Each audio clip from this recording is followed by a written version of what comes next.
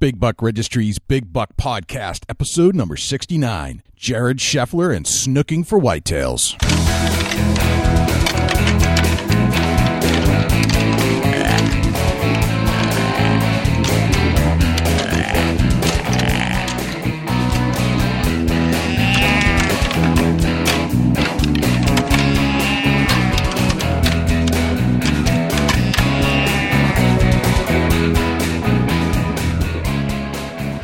Big Buck Registry is a virtual museum of hunting stories. We preserve a piece of Americana by interviewing and recording hunters about their hunts and experiences from across the country. And who knows, maybe we'll learn a thing or two along the way that'll help us take our hunt to the next level. Hey, this is Pat Howard, Covert Scouting Cameras, Wildlife Surveillance Specialist. And you're listening to my number one favorite podcast, Jay and Dusty, on the Big Buck Registry's Big Buck Podcast.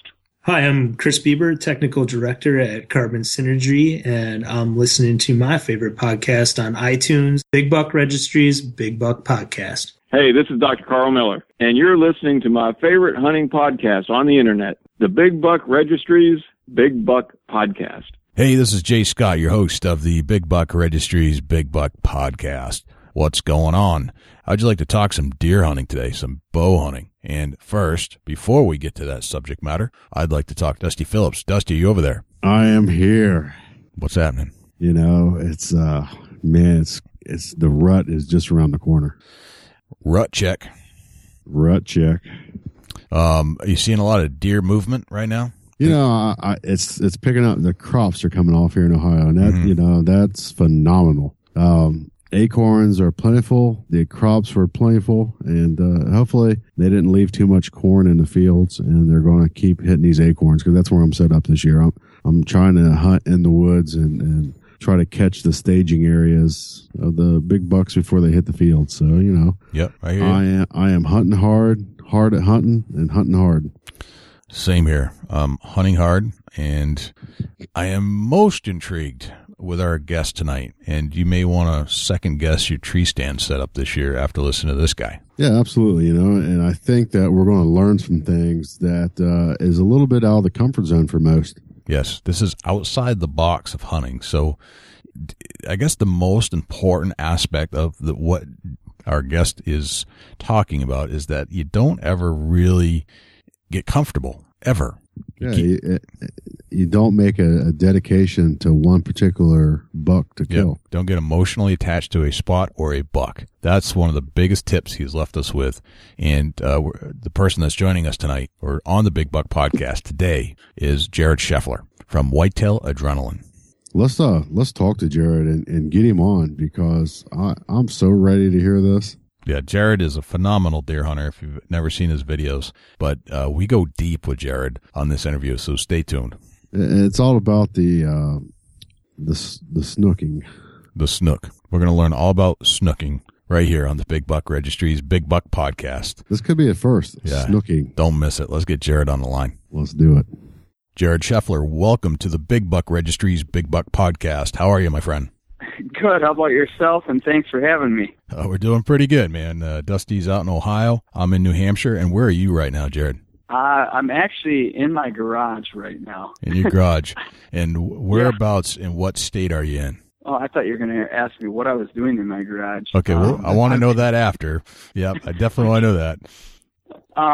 Well, actually, the reason that I'm in my garage is we're getting all ready tomorrow. We're actually heading out of state for about a week, but we're going to do a completely new adventure, something we've never tried before, and I'm not going to give away too many details, right. But we're going west, and it should be a real good time. You're going west. All right, so you're trying something you haven't tried before. So, I mean, you guys do some pretty funky stuff, and that's why I wanted you to join here. I've actually you are one of the very few people that I have had email requests from our listeners to say, I want Jared Scheffler on your show.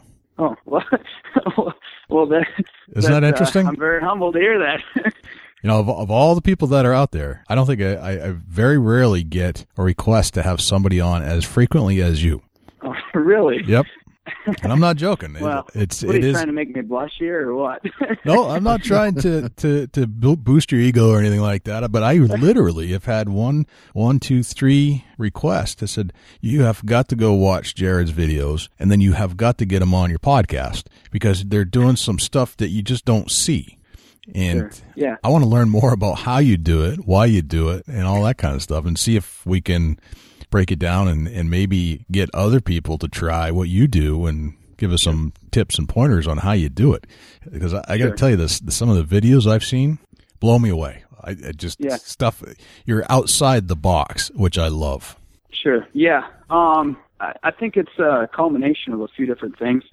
For people that maybe aren't familiar with, our video series and what we do each year is we target specifically lands that are open for public hunting. Okay. And this will actually be the 5th season now where we have hunted exclusively, on foot, on the ground, in more of more of an aggressive, like still hunting, stalking whitetails, getting ahead of them type of fashion. So it does get a little chaotic at times, a little crazy at times. But I want to go back to what kind of made us, want to do the public land series. Let's talk about public land. So why public land in the first place?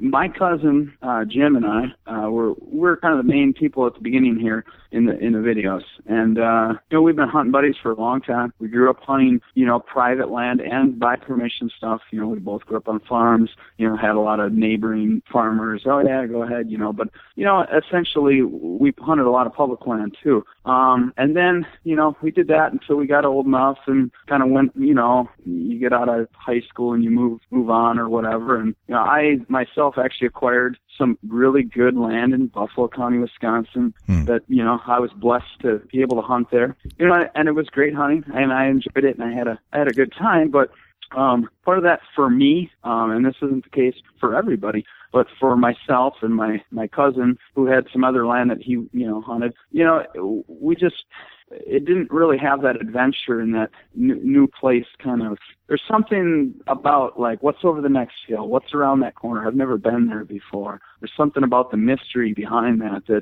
it's addictive. And you find that you find that on public land and not on private land. Is that what you're saying? Well, and I think the only reason that you don't find that maybe so much on private land, or we didn't, is because we were hunting just one or two places. Whereas with public land, you have more acreage than you and I could ever get to across several states, or even in my state of Wisconsin. Right. I'd have a hard time getting to all of it. So you've got an endless amount of opportunity there with acreage and hunting different situations, whether it's hills or marshes or creek bottoms or whatever. You can pick a new spot every day if you want. Right. You can go many, many years. And we really like that mystery behind not knowing what's there. We don't do any pre-scouting. We don't do any running cameras. Not because we don't think that those are great techniques or methods or tools. We just partly we're so busy with other things going on. Myself running the business, and then most of the other guys, they've got full people. Just it's life. You've got a lot going on, and it's hard to get out there. But also we really, like I said, we like that mystery of not knowing what's there, and it just seems like it's a little bit more exciting when it does like come together, and it's like, whoa. It's hunting season. I've got my bow in hand. I've never seen this deer before. And it's just it really gets you kind of wound up, I guess. I can. So that's a little bit. Go ahead. I do understand where you're coming from, and Dusty, chime in here anytime. Is that when you're hunting a new piece of property the first time, and there is a very special situation there every time. The excitement, you're sky high. Usually, I mean, there's an adrenaline in that. Well, your show is whitetail adrenaline, but yeah, there is an adrenaline there that you don't get if you know the land every time, unless the deer comes there. But just not knowing the land is an adventure in itself. I feel exactly what you're saying.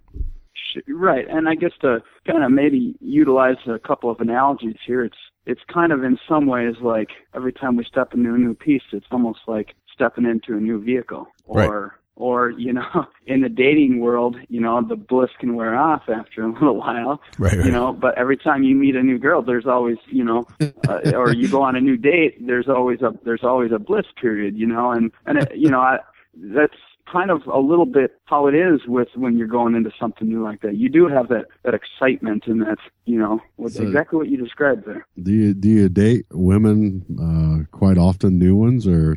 No, I actually don't. I'm single most of the time and non-dating most of the time. I'm just all over the place. So I didn't. Maybe that was a bad analogy to use. But hopefully there's no female huntress out there that was interested in you, because I think you just pretty much shut down your dating for a little while. No, I don't think there's any of them interested in me. Are you so you're an eligible bachelor? Is that correct, Jared? Well, I'm just so all over the place, and you know, whether it's on the road to shows or during the hunting fall, that I don't think they'd be interested very long. So your whitetail comes before ladies, is that correct? Well, I don't want to say that. You know, okay. All right. What are you going to do? I haven't met the right one, maybe yet. Right. Gotcha. What are you going to do when you find one that likes the whitetail hunt more than you do? Is that possible? That likes the whitetail hunting more than I do? Yeah. I don't know. I'm a one day at a time kind of guy, I guess. Well, not all the time, but you know, like I'm just gonna take that. If that happens, we'll cross that bridge when we get there. All right, fair enough. All right, so back to whitetails. Enough about ladies. Let's get back to whitetail hunting. So you guys, is there a core group of you that makes up your band of hunting friends? Yeah.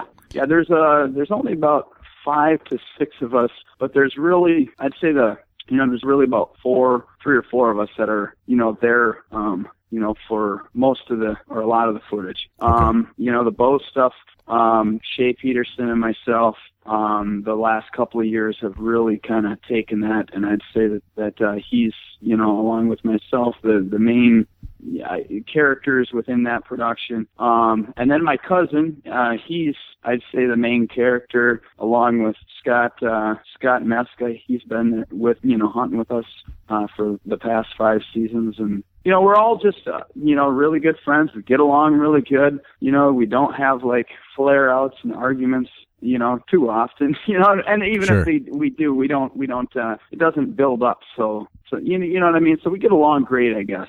And I think that's really important, and we like to keep it small like that. There's a lot of people that, you know, we'd like to go hunting with, or we think we might have a good time with, but it's really hard to produce keep the content what it is, you know, and make sure that we have, you know, that group camaraderie and having a good time, joking around. It's just, we like to keep it small. You know, we haven't had any issues there. So. Gotcha.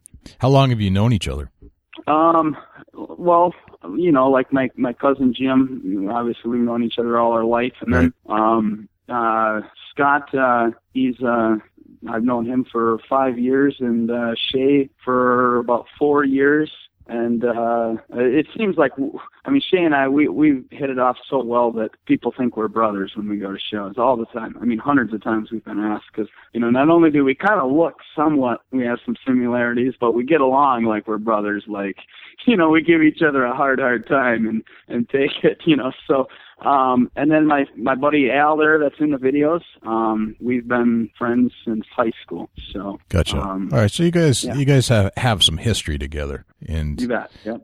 When did you have you always hunted from the ground? That seems to be like one of your things, to be on the ground. Have you always done that, or is that something newer than what you used to do? Sure. No, I haven't always hunted on the ground. I've exclusively hunted on the ground since the start of 2010. But I've hunted, the first time I can remember hunting on the ground was when I was 16, and there was a public land piece, and I spotted 2 big ones out in it, and it was all grass. And so I thought, well, I'm not going to lose. I'm going to go out after them. And I never got them, but I got close enough to taste the you know, the success. Yeah. And you know, in maybe if I was experienced as I am now, I probably would have gotten it done. I blew the shot, but of course I've blown shots in recent years too. But Sure. But, we've all blown shots. Well, I don't know if Dusty What's that? has, but we've all blown shots. I don't know if Dusty has. Well, I certainly have. Yeah, absolutely. You know, and it's part of hunting. If you say you haven't, then I think you're telling a fib. Right, I agree. Right. So so the ground hunting kind of something that you grew into. Was it at that one moment that you decided that I'm going to do this from now on? It was really a culmination of a couple of things. One thing is I had always loved hunting on the ground. You know, just my weapon, the simplicity of it, just I spot that deer and I'm going after him or getting ahead of him. And even before the videos, I'd say that I shot most of my deer on the ground. But yet I hunted out of tree stands more. It was only in certain situations where I would do that. And it never really dawned on me because I was kind of stuck in this paradigm of doing what I had done for so long, and that is play the cat and mouse with the tree stands game.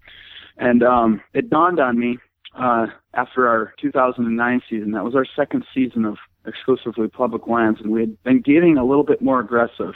I realized that, and I'm like, you know, it seems like every time we get aggressive, you know, we get better results. And then I like it better just from even if I didn't film, that's how I'd hunt, you know. It's really got nothing to do with the reation why I would do that anyways. I think I'm addicted to that type of hunting. Sure. But also, we knew we had to step up the level of content and the amount of action, and we wanted, you know, public land is what we enjoy hunting and doing, and we also only had one camera. So I've been there for everything we've ever filmed, usually running the camera, but sometimes as a hunter too. I'm a little bit of from a producer standpoint, I'm a little bit of a I like to control it, you know. I like to be there. Whether it's running the camera, it's almost like I have to be there. It's hard. To keep the flow and the story the way that I want, and to know that it was legitimately filmed on public lands, or, you know, lands open for public hunting. We've always kept it that way. But in order to step up that level of, you know, the amount of footage we needed to get to say, hey, why would somebody want to pay $15 to buy our DVD to watch four or five deer get, you know, shot? You know, we just felt like we needed to figure out a way to ramp that up. And so we just decided, hey, you know what? The footage we thought was cool or two on the ground, you know, or new and fresh, and it would captivate people. So we said, you know what? Let's just take a whole season and just do it and see what happens. Well, we did that, and it was a significant, you know, rise in opportunities and encounters and everything. And ever since then, it seems like every year it ramps up even higher. And I feel like it's almost got to a certain point where some people probably question whether it's legitimate or not. Sure. You know, but, you know, I mean, when people watch the videos, they can see, you know, we have situations where we have game warden stops and different things come up, you know. Right. So I think at the end of the day, I mean, I would be a fool to not keep it legit, because eventually I will get caught, and then you know, it wouldn't be good. Right. So now, is the bow also a piece of this whole strategy? The what? The bow and arrow. Are you using just bow and arrow, or are you most of the videos I see is bow and arrow, but on occasion there's a gun thrown in. Is the bow and arrow on the ground part of the strategy too? Yeah, absolutely. The bow, that's what I prefer. So I would say, you know, in our earlier videos, it was probably about 50% bow, 50% gun, but it's gotten the last 2 to 3 years, it's been more bow footage than gun footage. Our gun stuff is more about, you know, 3-4 buddies getting together, really small orchestrated drives typically, and we try and capture that group camaraderie, having a good time. You know, a lot of people do like that, them small little deer drives we do. That's kind of how we go about it on the gun side of things. I know, Jay, you do some tracking in the snow, which with your bow as well, which I find really, really intriguing and difficult at the same time. And my hat's off to you for that. Well, I wouldn't say I'm being super successful at it, but I do enjoy the hunt that way. Sure, it's addictive, but you've gotten some that way too, haven't you? I have, yep. Well, that's all that, I mean, I'd say I don't know what the rate is, but more times than not, we go after a deer and we don't get it on the ground like that. But Right. I think if every time we went out there to stalk a deer, if we got it, it wouldn't be as addictive. We Right. wouldn't have that challenge. Did you think it's an advantage being on the ground, or now that you know what you know, or do you think there's more Absolutely. of it? It is. Okay, interesting. Yep. I believe so, for a few different reasons. From a public land aspect, the biggest thing about hunting on the ground is we can efficiently get it in and out of places a lot quicker. So let's say I go on a new adventure, a new state, or even a state I've been to in the past, and let's say I've got 3, 4, 5 days. Well, if I've never been there before, or if it's been a year since I've been there, chances are things have changed a little bit. Right. And maybe, whether it's private or public, spots go hot and cold all the time. And with public land on the ground like that, when we get into places and they're cold, we just keep moving. We don't wait for them to get hot. We just keep moving until we find those hot spots. And, typically we do find them, a lot quicker than waiting for a spot to get hot that maybe was in the past. I feel like on the ground, a person has a lot more control of the outcome of their season. Now, if you're hunting, say, 20 or 40 acres or something like that exclusively throughout the year, it's going to be kind of hard to, keep hunting that on the ground, still hunting through it without blowing all the deer out and whatnot. Right. So I'm talking, on a aspect where you have quite a bit of acreage or you're targeting public land. I do feel that. And I also feel like, and I've noticed this especially in the last couple of years, I've had more and more people be like, I spotted this buck and I did exactly like you guys did. I climbed out from my tree stand. We did that way back in the day before we did exclusively on the ground. And I went after this buck, they say, and sometimes they get them, but a lot of times they get close enough to taste like, man, if I'd have just done this one thing differently, I would have got that deer. And all of a sudden, it's almost like they explain it. It's almost like a light bulb. They're like, I never would have, I would have never thought that I could sneak up on deer like that before. So I think more people have the ability to effectively hunt on the ground than what they maybe give themselves credit for or believe, So I think that's kind of that is kind of the mentality, is that you hunt from a tree stand or from a distance because you don't think you can get that close. Right. Generally speaking. Absolutely. No, how do you guys know when you're in a hot spot? Usually that is determined lately it comes down to a visual usually. I keep still hunting through a woods. Let's say it's a woods, or doesn't matter what the terrain is. Almost always I'll be still hunting through that piece. And unless I spot one, I just keep still hunting and I keep moving. Except for the rare occasion where I noticed, lots of fresh, super insanely fresh tracks and just the sign, and you just have that feeling like, hey, if I park it here, and a lot of times in those situations it might be something that I've only got 45 minutes of light left and I come across in the woods and I'm like, you know what, I've walked a lot of this is the best thing that I've seen in here. I've only got 45 minutes left. I'm just going to park it right here for this remaining 45 minutes. But a lot of times I keep moving until I get a visual. That's what I'm typically going for, is a visual, because once we have a bead on them, usually getting within bow range isn't the hardest battle. It's usually pulling off the shot, because a lot of times when you got two guys out there, we film everything on the fly. We don't go back and refilm anything. Right.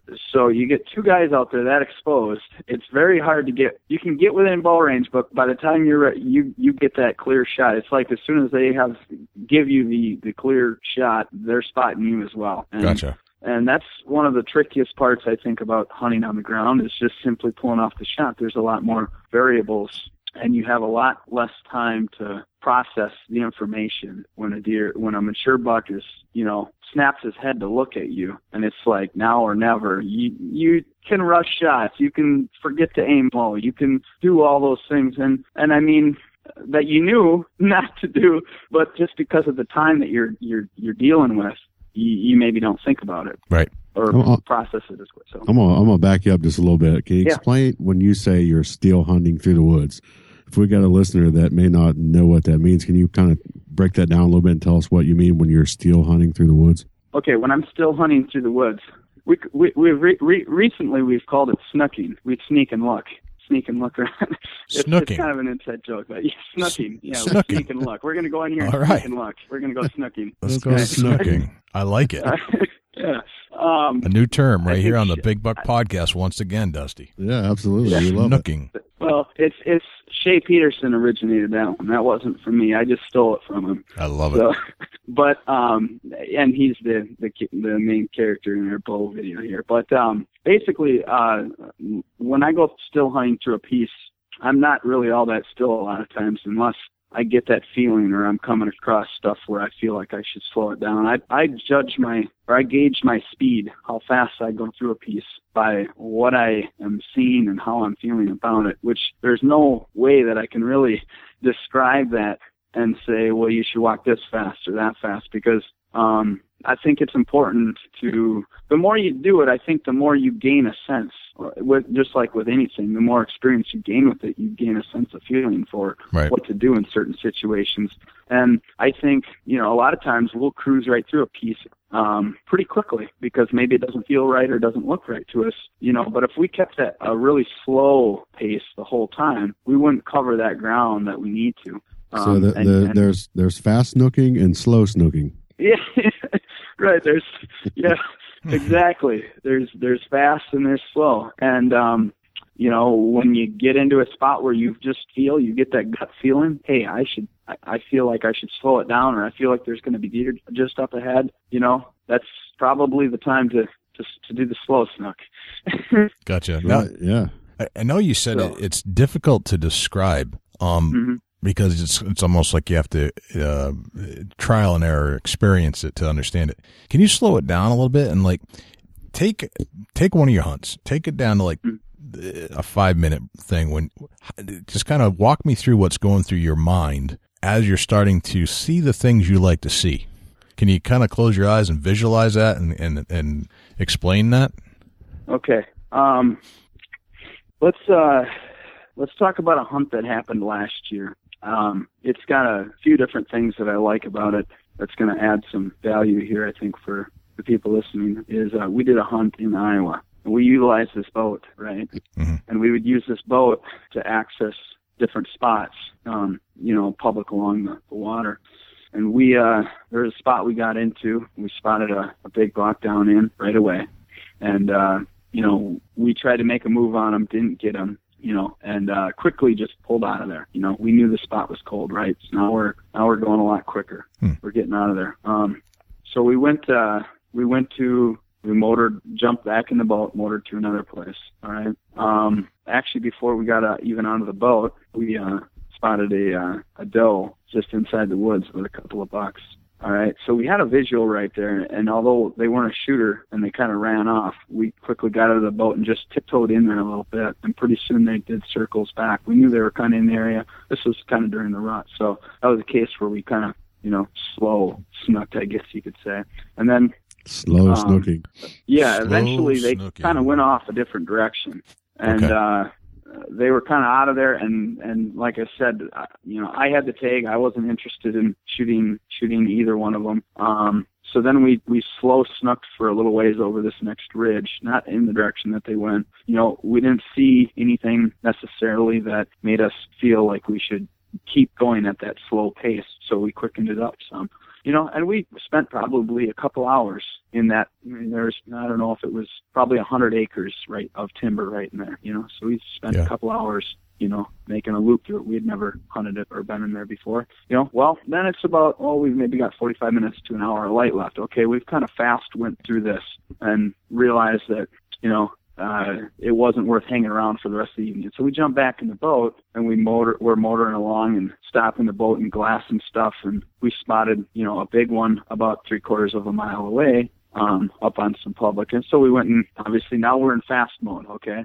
So that didn't work out. It got dark. It just never worked out. The next morning we go into that spot, the original spot where we had almost got this one that we played a move on. Well, we got in there before sunup this time, to set up rather than still hunt, right? Yep. And shortly after sunup, a few hunters actually trickled in. And here's a prime example of how easy it is to just relocate when you're on the ground like that. All I had to do in this case was grab my bow and let's get back to the boat and go to the next place. We're going to leave this for these guys. Gotcha. I'm not here I don't emotionally attach myself to places, or deer. And that allows, and not just myself, but any of us, we've gotten really good at that, where we just keep moving and we don't, just because a spot was hot yesterday doesn't mean it's going to be, or just because it's hot today doesn't mean it's going to be tomorrow. And so, in this case, 3 hunters moved in, and they were spooking deer the whole time they were coming in. We were, well, where are these deer running from? Well, they showed up. So we quickly just got out of there, and we went and motored, 3/4 of a mile away to some timber. And we had actually been in that piece a couple of days before that and seen some smaller bucks run around or whatever. And we just, so we kind of knew from those sightings, and it wouldn't have mattered whether it was 2 days before or right that day. We kind of knew that there was a decent amount of deer within that woods somewhere, probably. We just had that feeling, and we had seen them in there. So here's a case where we went at kind of a slow to medium speed, where we're taking maybe 4 or 5 steps, and we're looking the whole time we're taking those steps, and they're slow steps, and then, not stopping, but 4 or 5 really slow steps, watching while you're walking, and then we stop. A lot of times I'll use the binoculars in the woods and glass the woods, and we did that for probably an hour.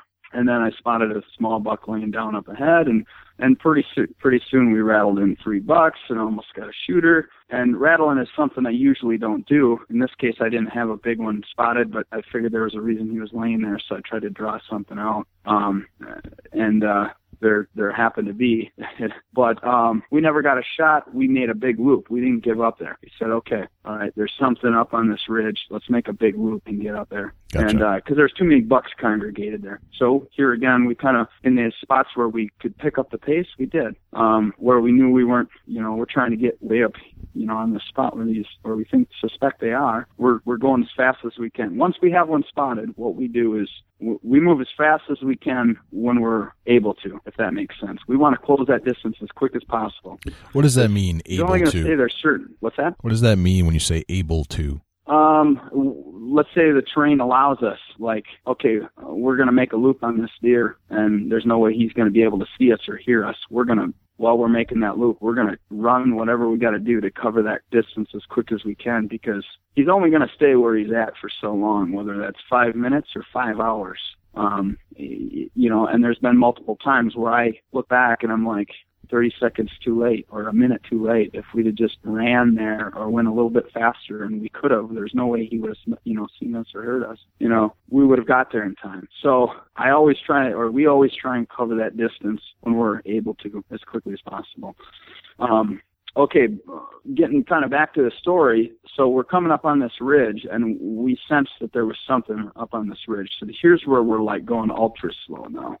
We're taking, maybe a step and then looking for 20, 30 seconds, and then maybe another step, and glassing, binoculars, we're handicapped without. That's one thing that it's almost like a must, for our style of hunting. And it didn't take very long. And in fact, we spotted a big one with a doe, and then the game began. It was a very difficult stalk through this low brush timber, and it ended up taking a total like 8 hours to sneak in and stalk this deer. Wow. And most of that time we were within 100 yards of him.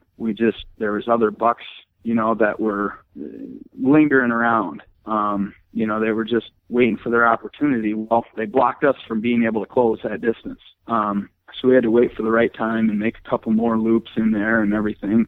So that's kind of a little bit of an example of what you described there, and it's probably a little longer than 5 minutes.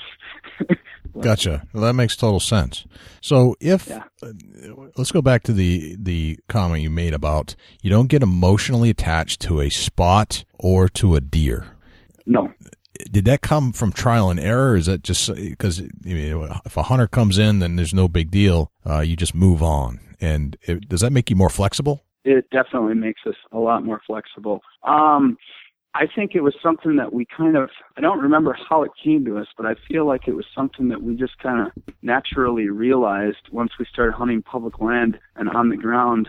I think it was around 2010 when we kind of realized that, where we're bumping around and we're hitting all these pieces of public, and we're getting all these opportunities that we would have never gotten if we would have been more passive or more like in the past, where we go in, hang some sets, and wait to see what happens. Well, all of a sudden, I think it dawned on us, you know, what's going on here is we're not getting emotionally attached to these spots. We could take it or leave it. There's another spot just up the road, or, you know, 20 minutes drive or whatever. Right around the corner, there's more opportunities. There's more spots. It's not that big a deal. Another hunter comes along. Oh, such is life. It's public land. That's the way it is. No big deal. It's probably not the spot I want to be anyway. That type of mentality, I think that's when we realized, hey, we're not really locking ourselves down here. And I guess in a way, I think the more that's partly why I don't pre-scout anymore, is because pre-scouting, the only thing I need to know the day I show up to hunt is whether that spot is hot or not. And the only way I'm going to know that is the day I'm there hunting. Mm-hmm. And too many times in the past, I look back at spots that I pre-scouted, and what would happen is I would go there in the fall, and I wouldn't hit it most of the times when it was actually hot. So then you end up kind of waiting for it, and by the time you're waiting for it, you're kind of slowly burning that spot out too, or you completely miss it, because spots, a lot of times they go hot and cold for just a few short days, many times. But in the meantime, the more time I invest in a spot, and I think this goes for not just myself, but I think just us as humans, the more we invest in anything, whether it's working on a car, whether it's a relationship, whether it's, you know, pre-scouting this one piece or this one spot or figuring out this deer, we're going to begin to attach ourselves to that. And we're going to have the more we do it, the more we have a hard time letting go. So what would happen before when I used to pre-scout is I'd get my hopes all up. I'd imagine how it's all going to unfold. And then I'd almost want to see it through. Like, there's no way. I envisioned it too strong. It's got to happen. And then all of a sudden, we're halfway through the season or halfway through the rut, or spent the better part of the week hunting this one spot that we had built this imagination that it was going to be great all year long, I guess you could kind of say. Right. And so what I've found in recent years is by hunting on the ground, I can just, you know, I'm not emotionally attaching myself to these spots, so I can just boom, boom, boom, boom, boom, just keep moving. Whether another hunter shows up, whether that spot's cold, it doesn't matter. I just keep moving until I find when they're hot. And when they're hot, I'm there. If that kind of makes sense. Yeah, it makes total sense. Dusty, does that make sense to you? Yeah, absolutely. Gotcha. So would you recommend that people give this a shot instead of hanging tight on their tree stand that they were going to hunt that day?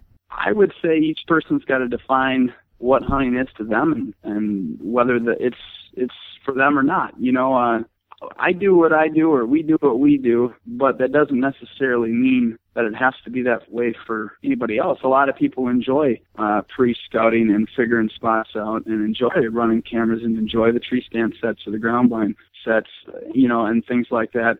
And as long as they're having a good time and enjoying it, then I would say stick with that. And if it's working, stick with that. You know, Einstein defined insanity of doing the same thing over and over, expecting different results. So, you know, let's say if somebody's listening right now and they're saying, wow, the last few years I haven't been getting the results I'm looking for, but I don't believe this works, I would say, why not try it and see what you got to lose? Right. If you're not happy with what you've been getting. And I've had, like I said, many, many people that have came to me and said, I would have never thought this would have worked, or I could have done this or that. And so I think people will find that they'd be surprised at what they can accomplish hunting on the ground, or still hunting, or stalking, going after an animal. So, yeah, I'm going to back you on that. I've got $4 on the wall that were stationary ground and pounds. Yeah. You know, that it's something, you know, it's really something to experience. Oh, yeah, absolutely. And that's the other thing is you've experienced that, and a lot of people haven't, that on the ground, close, right there. You're at eye level. I call it being in the same world. Like, yeah, absolutely. You can almost, go ahead. You can almost sense their actions before they do it when you're right there on the ground with them. Right, and you know that any second they're gonna peg you. Yeah, for sure. You know, and it was one of them things where not trying to tell story time here for myself, but I found a spot where the bucks were actually crossing between two tree lines, and there was like a low area there. I know that they was crossing there. There was tracks and markings of some nice hooves. You know, obviously I can see what a nice buck hoof looks like, and they was crossing there. It was a major corridor for them, and you know, I just set up right there on the major corridor, and there it happened 4 times back to back consecutively. Wow.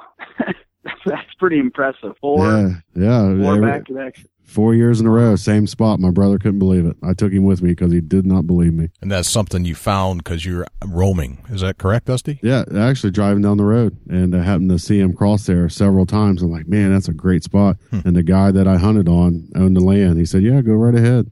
Sure enough, got in there and smashed 4 in a row. Wow. Very interesting. That's incredible. Now, I've got a question for you that came to mind when you were talking about that is, you know, you said you got all 4 of those on the ground, right? Yeah, absolutely. Setting on my butt on the ground and growed up grass. Sure. And so there wasn't really a whole lot of options for maybe a tree set there, or was there? There was options there, yeah, absolutely. Sure. But it felt that the concave of the area, you know, it had like a natural valley there. And all I could pick out driving down the road was heads crossing through there. I was like, man, that looks real interesting. There must be a hill there that falls off. And it was just a dip in the ground. It was probably 6 foot, maybe, almost like a waterway. Okay. And well, when you're telling that story right away, it made me think that since I've started hunting on the ground, there's a lot of situations I find myself in where I'm like, oh, this is a great spot. And I look around just thinking, like, where would I have ever put a tree stand here? Right, I agree to that. Absolutely. You know, so I guess I wasn't sure whether there was or wasn't, but and even when you do have that available tree stand, like in your spot, you found that there was a spot there on the ground where it just felt more natural to be it, you know, and to set up on them. It's real interesting, you know. It's something that I can admit that I missed that spot. I probably still can hunt that spot, and I haven't. You know, I've moved on to different adventures, but I missed that spot just because it was so rewarding to what I call ground and pound. Yeah. It was unique, you know.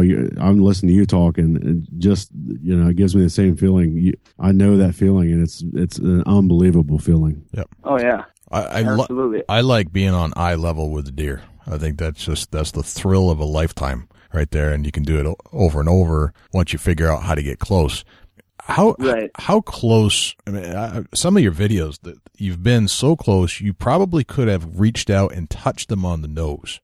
If I'm not mistaken, Jared, is that how close do you like to get before you take the shot?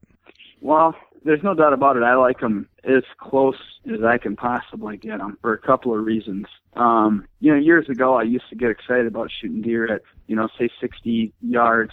And whatnot, or long range, we'll just say that. Yeah. You know, but, you know, I did that a few times, and it's you know, neat to say, hey, I pulled off that shot. But there's something about, for right now, I'm on this, like, how close can I get kick kind of almost. Gotcha. And the closer you can get, the more of a rush and excitement that you get. Now, we haven't been close enough to touch any yet, but, you know, I've had, you know, a few different individuals outside of, you know, our videos and stuff that have come up to me at a show or whatever and told me stories about situations where they've, you know, hunted on the ground and touched this deer or been a yard away, you know. I shot, the closest one I've ever shot was last season, and that was right in that 7 yards, or, you know, right basically we'll say 7 yards. It was 6.5, 7 yards. Right. That's the closest that I've shot one at. And we've had many of them inside of 15 yards that we've shot, and that's right where we like them. Now, are you shooting? You know, one other. Go ahead. Is when you're shooting that close, are you using a compound or is this a recurve? The rest of the guys use compound, and I used compound up until 2011 was the last time I shot a compound. Okay. And that was the last season I hunted with a compound. In fact, the last arrow I shot out of a compound was at a deer that I missed. Gotcha. In 2011. Since then, yes, I've taken up the longbow.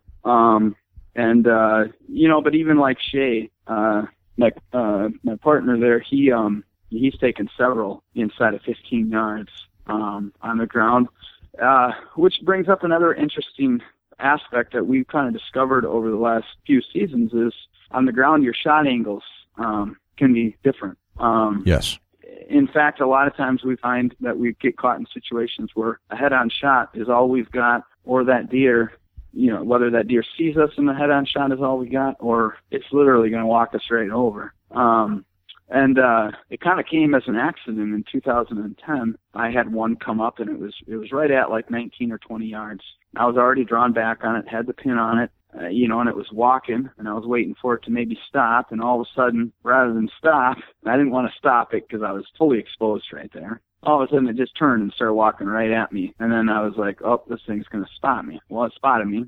And then, I didn't know what to do. I've never shot a deer head on. All right. So I had the pin right on its chest, and I'm like, I should probably just wait. Maybe it'll turn. Like, it had me spotted, and it hadn't busted yet. And I was like, it could turn just enough before it takes off to give me a shot. And I'm waiting. And obviously I'm holding the compound. It's as the seconds roll by, I'm getting a little weaker. Well, all of a sudden my finger popped off the trigger, like off it, and then I went to set it back on, and I set it on a little too hard. And I thankfully I had the pin right there, right dead center in the chest space. Yep. And at first I was like, oh no, what did I do here? Because I'd always heard it was a bad shot, bad angle, don't do that. Right. But it turned out to be, a great blood trail. The animal only went, maybe 100, 110 yards. And it made me evaluate, like, why was that such a lethal shot when I've heard forever that it's not? And I realized that, it's pretty easy to see why. From the ground level, you don't have that angle. Like, that's I think, a lot more of a dangerous shot from, say, a tree stand angle. But from the ground level, you don't have that angle. So there's so many different vitals that your arrow gets to, right, when that animal is facing head on. And since then, we almost pray for that shot. That's like the shot that we want. It seems like most deer, and looking back on it too, most of the deer that I've seen, you heard about or whatever, they're most of the time broadside deer. Even from a tree stand angle, but I still think that that's probably the best angle from a tree stand. But getting back to the ground side of it, we've had phenomenal results head on. The quickest, the deer, they don't go very far and last very long from that shot, it seems like. And it seems like I don't want to say it can't go wrong. Any angle could, but it's really surprised us. And I don't know why I got talking about that, but maybe it's just one of those things where if we didn't take that shot, there'd probably be a lot of, times where that deer, got away if we would have waited. Gotcha. Do you feel that you have to adjust your shot being that close? Do you practice at a closer range than normal? I guess shooting the longbow, I do. I shoot at, post, but, I also shoot out a little ways too. I think it's a little bit easier on some of those close shots, at least from the ground level, and when things are happening fast, the longbow definitely has its advantages. Right. As far as the compound goes, I guess I haven't really had that conversation to know how close the other guys really practice. But I'm sure they've practiced and shot it to make sure they're on at 10 yards. But, the deer, I think they do reach a certain point where the closer they get, it's almost like it's the harder, right. A lot. I don't know. There's just something about it. Yeah. I do think it can be a little more difficult at, say, 10 yards than 15 or 20. And then you go to like 25 to 35, and those deer have enough time to react so quickly, and yet they're close enough to, they're close enough to where when that bow goes off, especially if they've already seen you, they can react a lot. But it's almost like they get past that. They get more out 40, 45, 50 yards or more. Even it seems like they don't react nearly as much. So I guess I've found that 25 to 35 yards is a very dangerous range, just because those, at least for whitetails, they can react so quick. And then we've had really good results close range. But Shay had one last year that was 10, 12 yards away, something like that. And to this day, we have no idea what went wrong. He just done a phenomenal shot. He's shot deer, inside of 15 yards, 9, 12 yards. And we still don't know what happened, but the first shot, he missed that deer. And that might be a prime example of they get that close, things can, it does get a little more difficult. Right. Because we always talk about taking, practicing at the 20, 30, 40 yard, maybe even 50 or 60 yard pins, but we very rarely talk about the 10-yard shot or the 15-yard shot. Right. Yep. Well, and I think that's partly due to a lot of times, most hunters are stationary hunters, and they might have, stands set, and a lot of times they strategically place those so they're not insanely right on top of the deer, right. Really close. So that's maybe why we're so accustomed to practicing more at that kind of almost like 20 yards is the minimum that we'd start at a lot of times. Gotcha. And I can definitely relate to that. Back when I used to shoot a compound, 20 yards is probably about as close as I got to the target when I shot. Right. But we also weren't getting as close on deer back then as we are now. Gotcha. I got to do a quick gear rundown. You're talking 7-yard shots. What kind of camouflage are you guys wearing? That's I wouldn't say it's anything state of the art. In fact, I've got kind of a wool snow camo-ish vest. It's not too white anymore, but a lot of times that's what I wear out in the woods, even if there's no snow, like with the fall leaves. And then I'll have like an olive green shirt with sleeves. It's just solid olive green sleeves, and maybe a brown hat. There's probably there's definitely a lot better options that we could choose. Probably. However, in my experience of dealing with deer, by far the biggest factor is picking your times to move. It almost doesn't matter what camouflage you're gonna. I haven't come across any camouflage yet that if that deer's looking towards me, I'm allowed to move. If that kind of makes sense. Right. I agree. I agree to that.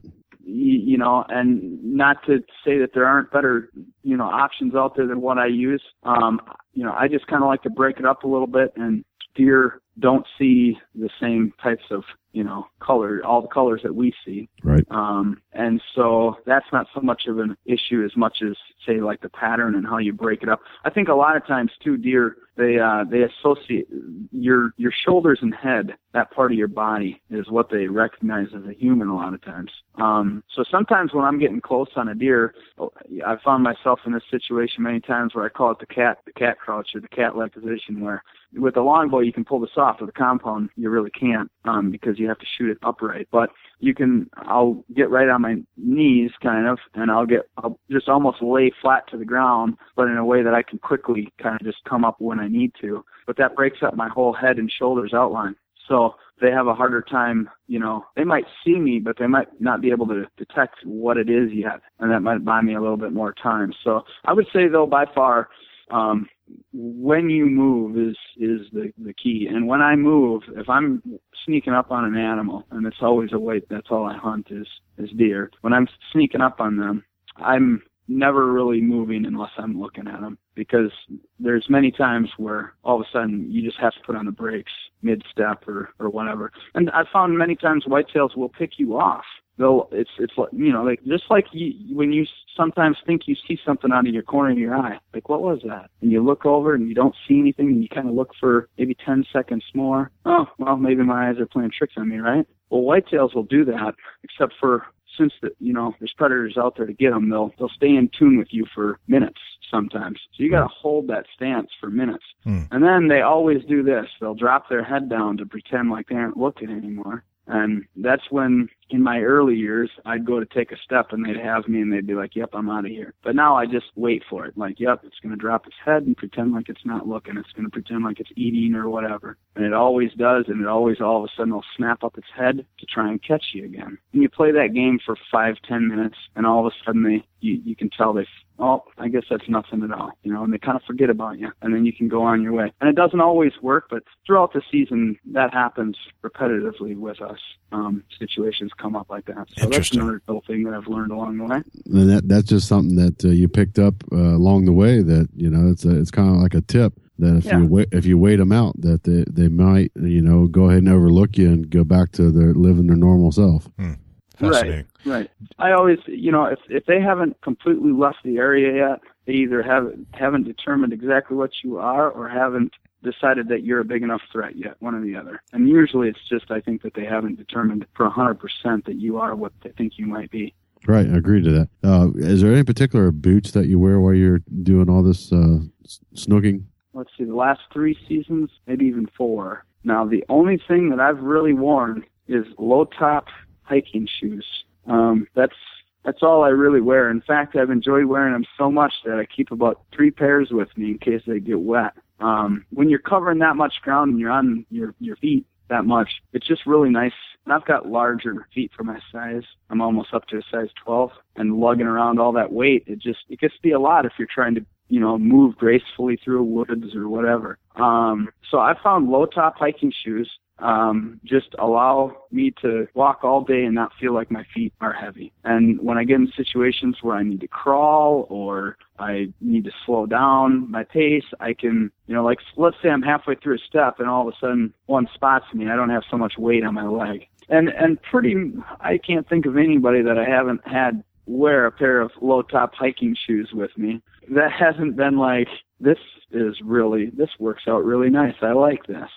There's been times, where we got to get into, cross creeks or whatever like that. So what I'll do then is I'll bring a pair of knee-high rubber boots, and I'll just carry my shoes with me and use the knee-highs when I need to, unless I'm in wet stuff all the time. All right, gotcha. So yeah, I know that's a little unorthodox and everything, but that's what I do, and I prefer low top hiking shoes, I guess. Cool. The other thing too, when you're moving like that, your feet don't really get, or at least mine don't really get so cold, because even moving just a little bit makes a big difference. Yeah, it keeps the circulation flowing for sure. Is there any particular type of scent cover that you guys would use while you're doing that?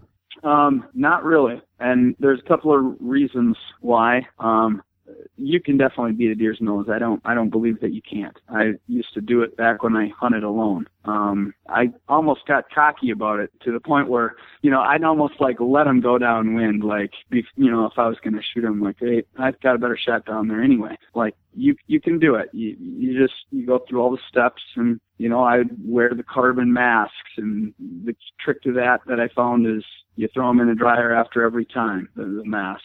And if I didn't wear the mask, it was almost like game over. They had me. It got to that point where, so back when I hunted solo like that, I figured out how to do it. And it wasn't really an issue. But now, and a lot of, here, this was back when I hunted, like 1 or 2 spots right there near where I lived. And, I could keep, after I'm done hunting, I'm right back at the house. There's a washer dryer, whatever it was simple to do it. But now on all of our, public land adventures, we might drive through the night to a state, and right away we get there, we're checking stuff out, and, we haven't really, we don't really smell the best, but we don't really, we'd have to stop at a hotel and show everything up, and then you get so run down checking places out throughout the day that when you finally do get to a motel, let's say you've gotten your hunting clothes have gotten so, sweated up or whatever, you might have a couple days worth of clothes, but by the time you get into your day 2 or 3, you're pretty run down, and by the time you get done hunting for the day, you just want to crash. You don't want to, it almost would stress you out to the point where and we tried to keep a system for beating their nose, but I think it just came down to, 2 people out there in the woods and covering the kind of ground we cover and stuff. It was just really hard to keep consistently beating their nose. So now it's just like we don't really stress out with and keep a system to any degree other than, when we spot them, we just try and, either stay downwind, or a lot of times we can't. It just doesn't allow us to work downwind. So we'll do what I call cheat the wind, where if you've got a consistently blowing wind where it's not swirling or changing direction much, I'll keep it to where they have to pretty much be right on that scent stream in those situations to be able to smell you. So we'll come in a way that they almost feel like they're downwind of any danger, but we'll keep it so our scent stream is just off them, if that kind of makes sense. And a lot of times that's the best route to come in on them because they feel safe that way. They're looking from the direction that they can't smell, right. And using their nose. And not always are they doing that, but if you can get good at learning how to do that, that's a really good technique. Or, a lot of times we'll work at them crosswind. And that's the other thing, too. From the ground, you can manipulate that a little bit better, using the wind. Because with a stationary setup, you're at the mercy of however that deer moves in on you. And there's definitely times where we're out on our feet and it's like, shoot, that one got us. He smelt us. I can several times in a season that happens to us. But once we have them spotted, usually we can, get in a situation where they're not going to be able to smell us. So when you do spot them, you try to go in downwind of where they are? Once we spot them, if the downwind is the best, what I like to do is, let's say I spot one. First thing I'm going to do is try and gauge, okay, what's this deer doing? If he's on his feet, is he moving, or do I get the feeling he's going to be headed somewhere quickly, or is he just kind of going to be there a little while? If he's going to be there a little while, I'm probably going to try and make an attempt to move in on him right then and there. If I sense that he's going someplace, or I can see that he's going somewhere, I'm going to try and figure out how I can get ahead of him. And then last resort is, if there's no way to do either one of those, then I'm going to maybe try to call to him. But most of the time, in my experience, calling can kind of be iffy, and at best, it gives away your location a lot of times. So I don't like to do that. A lot of times I like to lay quiet unless that's the last option. Or unless I've got one that's, across the line, and I'm need them on public in order to do anything with them. Then I might try, then I'll try calling. Right. But outside of that, I like to lay quiet. But once I determine whether I'm going to move in on him or where he's going or where I think he's going, then it's like, okay, how do I need to get there so that he doesn't smell me? Or what's the best route that he's not going to see me but still not smell me, if that makes sense. Yep. And a lot of times it isn't coming straight in from downwind. A lot of times it's using a crosswind or using kind of like what I described, where he feels like I'm coming in from upwind, maybe, in a lot of these situations, but it's not blowing directly. The wind is blowing in a consistent direction. It's not swaying. So therefore he's going to have to be right on that scent stream. And I'm sure you've noticed this sitting in your stationary set where you've got a consistently blowing wind and you just keep checking your wind and it keeps blowing the same way. And you have to have that deer shot before it gets right there. Oh yeah. You're pegged off right off the bat. If it gets to that direct wind smell, you're done. Right. And so I'll do the same thing, but sneaking in on a deer where okay, I'm basing, he thinks he can smell everything up in here, but he really can't, until I get directly on that scent stream. So does that kind of make sense or not really? Yep. Yeah. It's one of the things where to explain that a little further, you find exactly where that breaking point is that you can push to before you get busted. Exactly.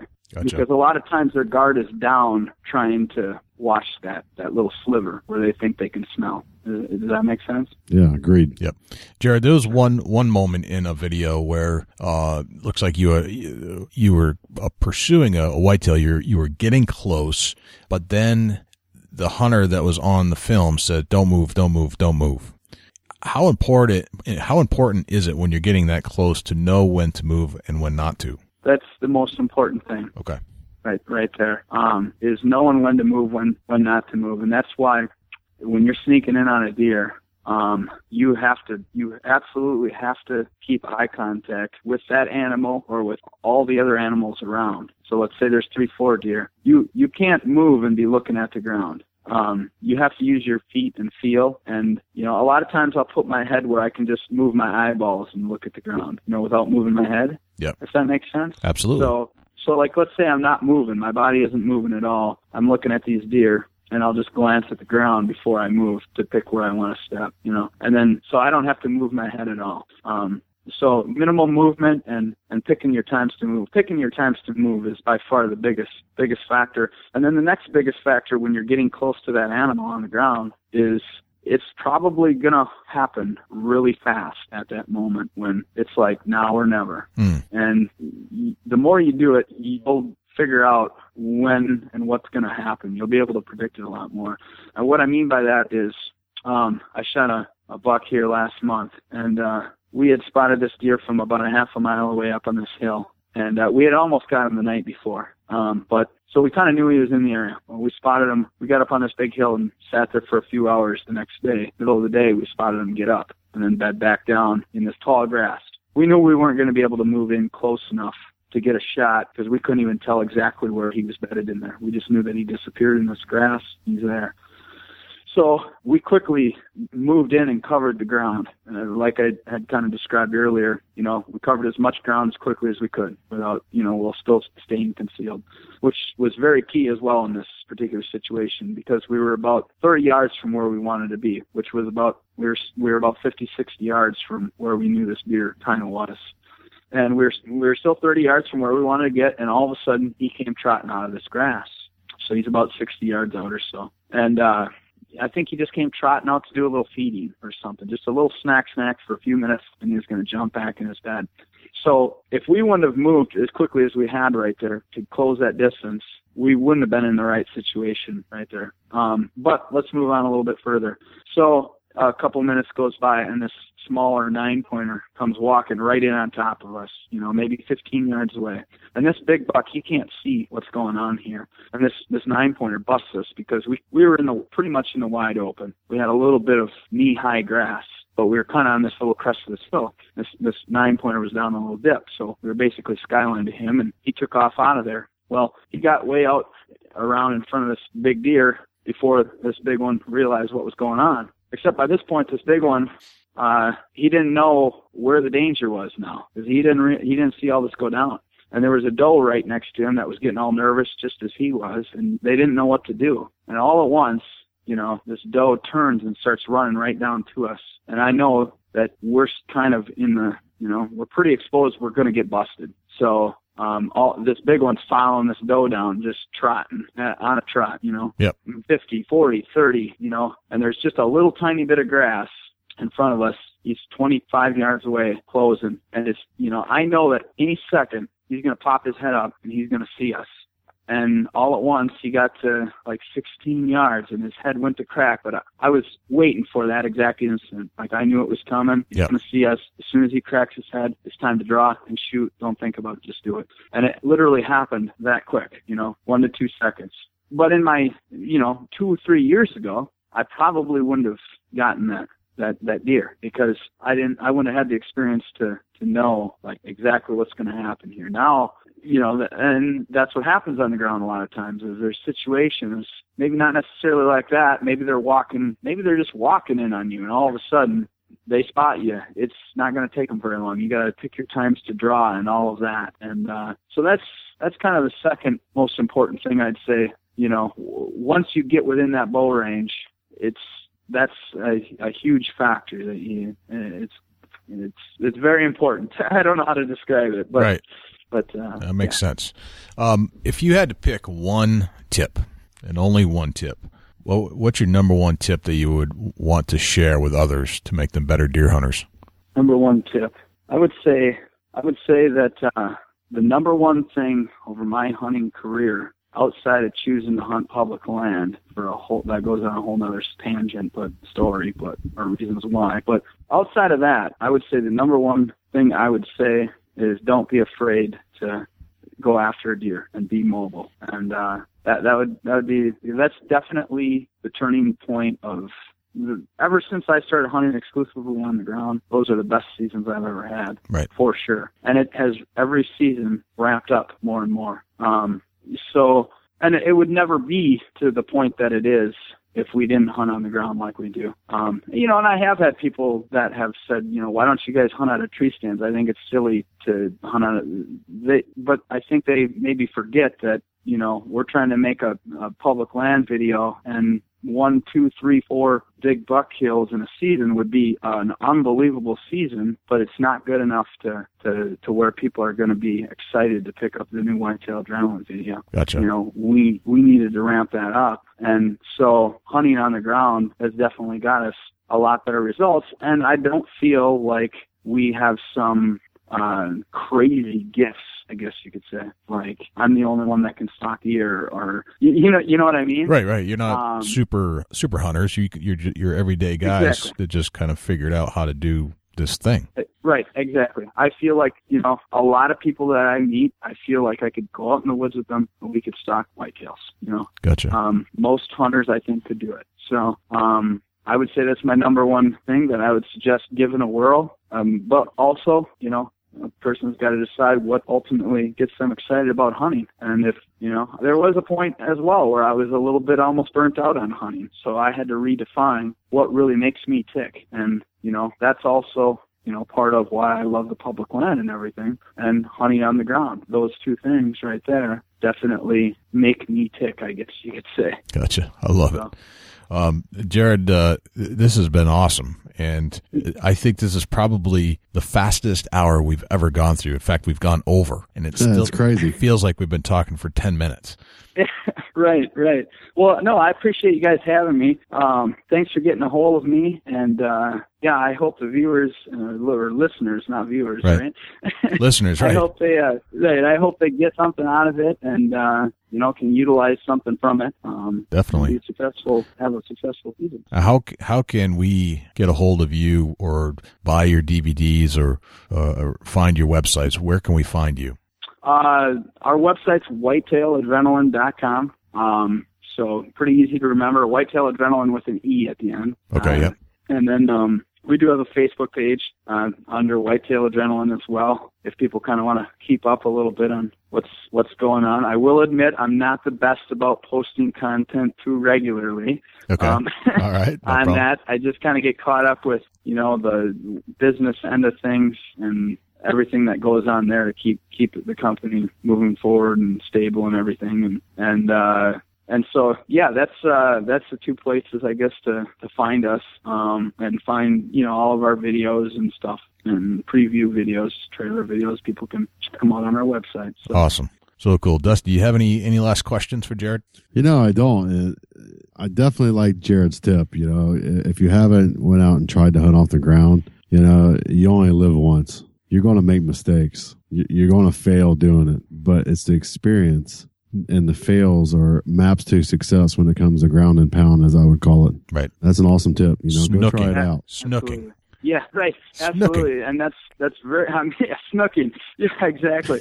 No, I'm glad you brought that up too, because I never talked about the failure, and there is failure with it, but that's part of the progression and getting from where you are today to where you want to be tomorrow. Yeah, absolutely. You're going to have failed attempts and failed tries, but you know what? That's also what keeps it exciting, So. Yeah, absolutely. Success. I was told by an old timer one time, failure is a map to success. If you don't fail, you don't figure nothing out. Right. That's right. Very true. You're absolutely correct. Jared, this has been fantastic. Okay. But man, thank you so much for joining us on the Big Buck Podcast. Yeah. Meant a lot to us and meant a lot to everybody listening. I'm positive. Yeah. Well, yeah. Again, thanks for having me on, and it was great to talk about. Get you guys interacted and everything. So awesome, man. All right. Well, we'd love to have you back for round 2 because I feel like we really just touched on the tip of the iceberg. Yeah. Here, if that would be cool. Yeah, I'd definitely be game for that. So, awesome. You guys just whenever let me know. Okay. Awesome. Cool. Thanks. Well, thanks for joining us, Jared. I appreciate it. So that was the fastest hour and 20 minutes I think I've ever experienced. Oh, by far. Where did it go? I was so zoned in on this guy, listening to every little detail that it felt like 10 minutes. Yeah, how could you not be zoned in when he's talking about something that normally doesn't happen? I mean, anytime you can take and put a mature buck on the ground, from the ground, that's taking your hunt to the next level. There is nothing I love better than getting 10 yards away from a whitetail, looking them in the eyes, and taking a shot. Yeah, I got a video from you not too long ago of you literally right up in a deer's area. Right. Yeah, that was right there. 5 yards away. Yeah, that was insane. I love getting that close. Love that. It's a challenge. Yes, and that's why I love Jared Scheffler and the way he hunts on the ground with a bow, public land. It epitomizes the very essence of that pure hunter. I may have picked up some slang tonight, some snooking slang. Yeah, I love the snook word. I'm going to go snooking a lot this year. Right on. Just awesome stuff. I hope that everybody that listens goes snooking and let us know about it, how it turned out. Yep. I want to see it. I want some results. And don't be afraid to get out of your stand and get close, because it can happen. Yeah, no doubt about it. The rut's a great time to be adventuring what I would call ground and pound. That's how I refer to it. And, the rut's an awesome, awesome time to get out there and do that because they're moving. The deer are naturally moving. They're not bedded up. They're not necessarily nocturnal at that time of year when the rut's in. And, I suggest you get out there and hit it and try to make that kill shot from the ground. It's a cool experience. I just encourage everybody to try it at least once. And I'd be willing to bet that if you had some success, you're not going to go back to the stand. But just a hunch. Do we have a Chubby Tines tip of the week this week, Dusty? We do. It's getting close to the rut, and I'm going to suggest that you use your doe and heat urine.